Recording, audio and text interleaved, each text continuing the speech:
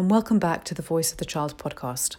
Before I introduce my next guest, I'm going to address a couple of queries that have been sent in from our listeners. Thank you very, very much, first of all, to our listeners for listening in and tuning in every week. We've been overwhelmed by the positive responses that we've received to the podcasts, and I'm grateful to you for listening and engaging, and I'm very glad that you're finding the programme interesting. I have also been asked to answer a couple of questions, so I'm going to do that now. The first one is, would you please, Natasha, if you can, introduce your next guest for the following podcast during the current podcast? And the answer to that is yes, absolutely. If I can, I will do that. And the second question is, Natasha, why on earth don't you introduce yourself at the start of the podcasts?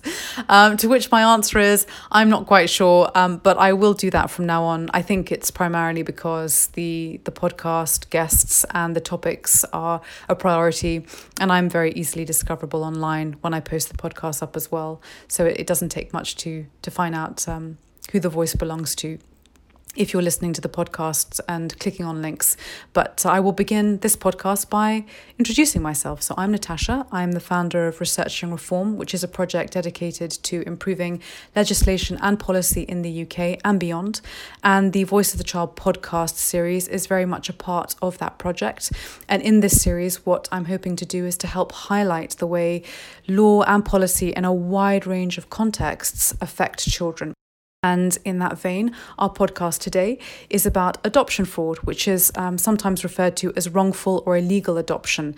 And that refers to any kind of intentional misrepresentation or illegal act by someone during the adoption process for the sole purpose of personal or financial gain. And that can include adoption agencies, birth parents, and adoptive parents. So there's a wide group of people that can engage in adoption fraud. My guest today is Shelby, not her real name. She is a mum who's been through the family courts herself and lost her son to adoption. And she herself uncovered an extraordinary finding when she was going through her own journey trying to access her son's original birth certificate. Shelby, how were you able to access that adoption certificate as a birth parent, and why did you decide to try to get it? Hi, Natasha. It had either been the newer birth certificate or the adoption certificate that I'd gone after. I had a friend who was another campaigner, family campaigner, and she'd found out that her son was not adopted, although this was through the Scotland registry.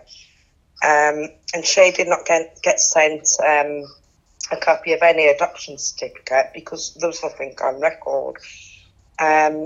But the way I found out was I went through the General Registry Office for England and Wales, where I obtained copies of the never amended full-length A4 copy of the birth certificate and the full-length adoption certificate as well.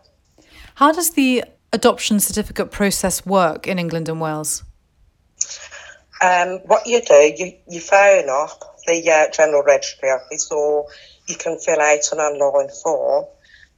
You can request them by standard delivery or priority service, which I would advise any parents or all natural parents going through the priority service.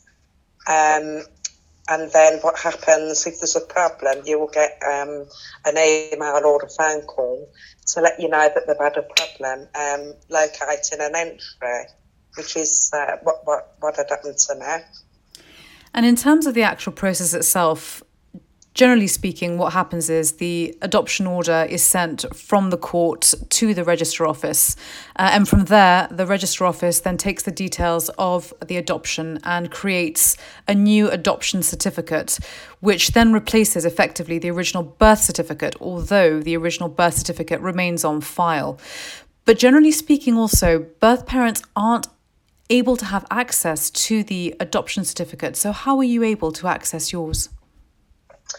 I was able to access it because I knew the alleged adoptive parents' details, like name and address. It hasn't got to be the current address if an actual parent goes for the years later, as long as they know of an address that the adoptive parent was at. and that's how I was able to access my copy.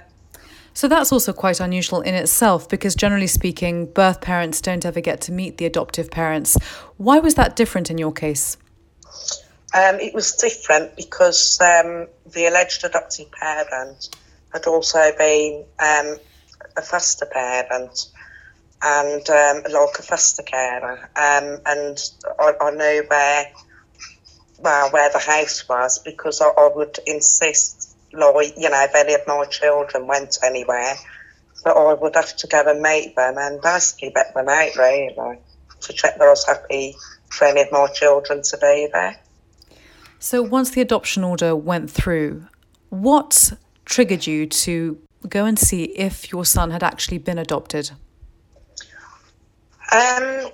What triggered me? Because my friend, who's a family campaigner, who was since died, sadly, she's the one that she just kept asking me to go for it. She said, you might find out the same with your son, that he's not really adopted. And I didn't think for 1 minute that I would be finding out from the General Registry Office that there was no record of my son's adoption on the adoption register. But that's what happened. And you said that you had some trouble getting the original birth certificate and the adoption certificate. Can you explain a little bit more why there was a difficulty in finding those things? Well, the General Registry Office did not tell me that they... I don't... From what I recall, I don't believe they told me that there was a problem locating that at first. I think it was a bit vague at first. I wasn't really getting answers properly, as I recall. But I did become to learn that there was problems locating that. I had an email about the one, and as I recall, a phone call about the other, like between the two different certificates. So when I found back about the one message that I'd received from the GRA, I was talking about the one certificate they couldn't find, and we found out towards the end of the conversation, they'd talking about the other certificate. So they had problems locating the both. And in terms of the first search that you did, locating the adoption certificate, that was in 2015. What did you find when you eventually got that certificate? Was this the first one? I think it was, wasn't it? Yes. It showed that that my son had my surname, which was the same as the one that I'd given him at birth. On the birth certificate, on the original birth certificate. And that was a surprise to the adoptive parent as well, wasn't it? Because she said that she'd informed the General Register Office of the change within weeks of the adoption. So how did she react to that when you told her? She said that she still believed that my son was adopted. Well, we seem like our son. He sees us both like mums. She said that she still believed that the adoption went through. She'd made it known that there was mistakes with the details at the time of finding out, because obviously they get sent a copy. Once the court sent it on to the General Registry Office, then the adoptive parents or alleged adoptive parents get sent a copy. And she realised there was a mistake, had let them know within about 3 weeks, which then, you would have expected to have been corrected on written record. Well, in 2017, you then decided to make a second request for the adoption certificate. What did you find when you eventually received the adoption certificate that year?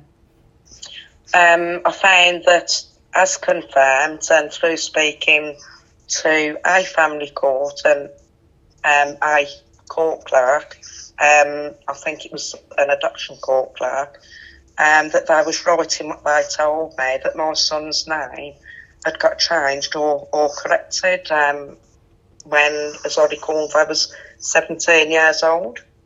And then they had the name of the alleged adopter. They had their surname instead. And how was that name changed, and why? Why was that path taken? Well, that is a very good question. What I can say is that I'd question there's been other mistakes come to light what the council had made with the ICA about my case. And I brought these mistakes to light, like with the wrong adoption year, and a lot of things that were said wrong about me from the year 2002.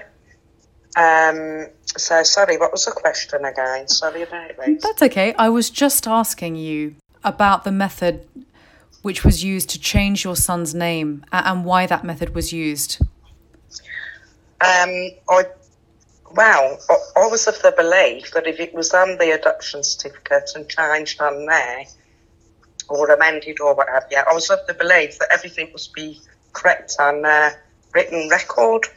But I don't really see how it can have been because other things progressed from there. And I've done that because I was concerned because my son was using like the alleged adoptive parents' surname on some of his social media. And then I learnt from him, because we was allowed to speak before he was 18, so that was all done through court separately. So I was quite concerned that he could get into trouble for fraud, because I'd already seen that he'd got my surname, on the adoption certificate. So I became, a bit sussy how come he was using the adoptive parent's surname, and I was just really concerned that he could get into trouble for fraud. And this is how it all came about. And the court clerk told me that, well, actually, you haven't got to worry about him getting into trouble for fraud, because his name has been corrected and amended. But on what record, I don't know, with things that come to light later now. So at that point, the adoptive parent changes your son's name through deed poll. Why does the adoptive parent choose deed poll as a way through rather than going back and correcting the adoption certificate?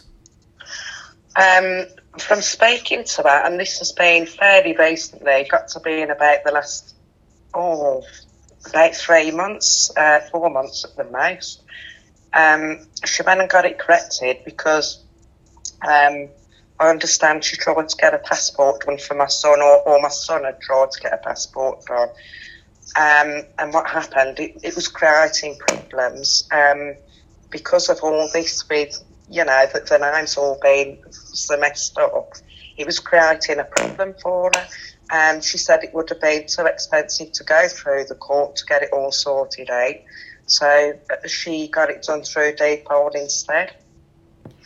With all of these things going on and all of that uncertainty, you then decide to challenge the validity of the adoption order in court. And although one of the judges that you came before felt that it was human error, the documents that you had collected were significant, and one of the judges deemed so important that they needed to be included in the bundle and then sent on to the Information Commissioner's office. What happened at that point? As I recall, I'd had the council found in breach for starting the wrong adoption year. And I recall that I'd spoke to someone at the ICA, the caseworker, who told me to send what I'd got over because, all this, a lot of this was no evidence come to light. This was before what I've learned from, about the deed poll office, by the way. That's been more recent. So what happened, he told me to send the rest over when I had it, because I'd already asked for it, and court knew that I was doing this. Not family court did. And by the time I sent the second lot, on the first lot, he'd come to the conclusion that, the case was in breach. But then I sent the second lot, and as I recall, I was just as good as told that I was too late, even though this had been no evidence come to light. The issue of the adoption not being registered properly is incredibly serious, from even the most basic of challenges, which could be just human error, to something a great deal more sinister, looking at fraud and illegal adoptions, which we're now seeing cases coming out of from places like Ireland, where there's a very large investigation taking place into adoption agencies who have been caught illegally registering adoptions and tampering with birth certificates. This is obviously a really big issue and something that I... You then decided to carry out a Freedom of Information request, which you did in 2017, entitled Misinterpretation or Misrepresentation on Adoption Certificate. And in that Freedom of Information request, you set down 5 questions, one of which asks how many times in the last 12 months the General Registry Office has come across an error being made on an adoption order. And in that request, you get quite a detailed answer for all of the queries that you give. But what did they reply to you specifically in relation to your query about the errors on adoption orders? The main thing that I can remember from that, because that was a while ago, is that I was told that there was 5 or less than 5 where these sort of mistakes have happened. But of course, that's only what we know of that's recorded, isn't it? Yeah, and we've seen with the cases in Ireland, these things have increased over time as more and more investigations have taken place. So that number, as you say, is likely to be very conservative. In terms of the adoption itself, and obviously the issues with the adoption certificate, how did the uncertainty around the details within the adoption certificate affect your son? My son has been left quite torn and what to think. He's suffering with mental health issues now. It's like that, it's because really with the alleged adopters and my details, what we told him, he said everything matches up from that side. But from this side and the uncertainty, not really knowing if the adoption had really happened or not, because he has seen the information that I've got. He has asked questions. It's just left him quite torn. He's been quite poorly over it all. And the lack of identity, I think, has contributed towards that. I mean, it even got to the point while he's been poorly that he thought that I was his adoptive mum and that his alleged adoptive mum was his real mum. And how has the adoption affected you? Well, we're quite annoyed, really. It's quite frustrating. I've thought all these years, like 20 years roughly, and that's left me feeling like I just feel like my heart is crying all the time. I can sit there and tears stream down my face without no expression.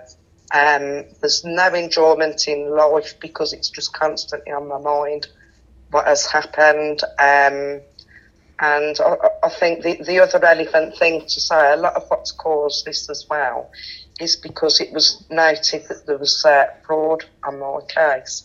Now, that doesn't get mentioned in either the reserved or the approved judgment. So if there was fraud in the case anyway, what's to say there hasn't been fraud with these adoption certificates being done? Why would the alleged adoptive parent have needed to have gone through the depot to get the name correction done or to change my son's name? Because that should be on written record. It's on a lot of databases, on the family courts records, the councils. They're supposed to have copies of like the adoption orders and the adoption certificates. I've read that myself with my council, that they do have copies of those, and then they're supposed to look into all this information periodically to see what is inaccurate there. So what has took them from 2006 to 2017, for that to come to light. I don't believe it would have come to light if I wouldn't have gone asking questions and gaining all this information and knowledge that I have. What would you like the policy around adoption certificates to look like today if you were able to change that policy? What I would do, I would want it mandatory that when an adoption order is done, that the parents, the natural parents, get to be provided with a copy of that like immediately, the same as it's sent to the General Registry Office immediately for England and Wales. It will be called something different for Scotland and Ireland, but it's the same sort of thing, where all the certificates are kept. I would like to say that that's mandatory. I think it's really important that it is mandatory for parents to receive copies of the adoption order as well. Even if parts have to be like, the adopter's personal details do have to be edited out, because really this is about how it's affecting the child. If it affects us like this, how is it going to affect them when they're growing up, these innocent children, growing up to all this confusion with their identity so messed up? And I mean, of course, the worst part of it is the fraud, it's criminal activity.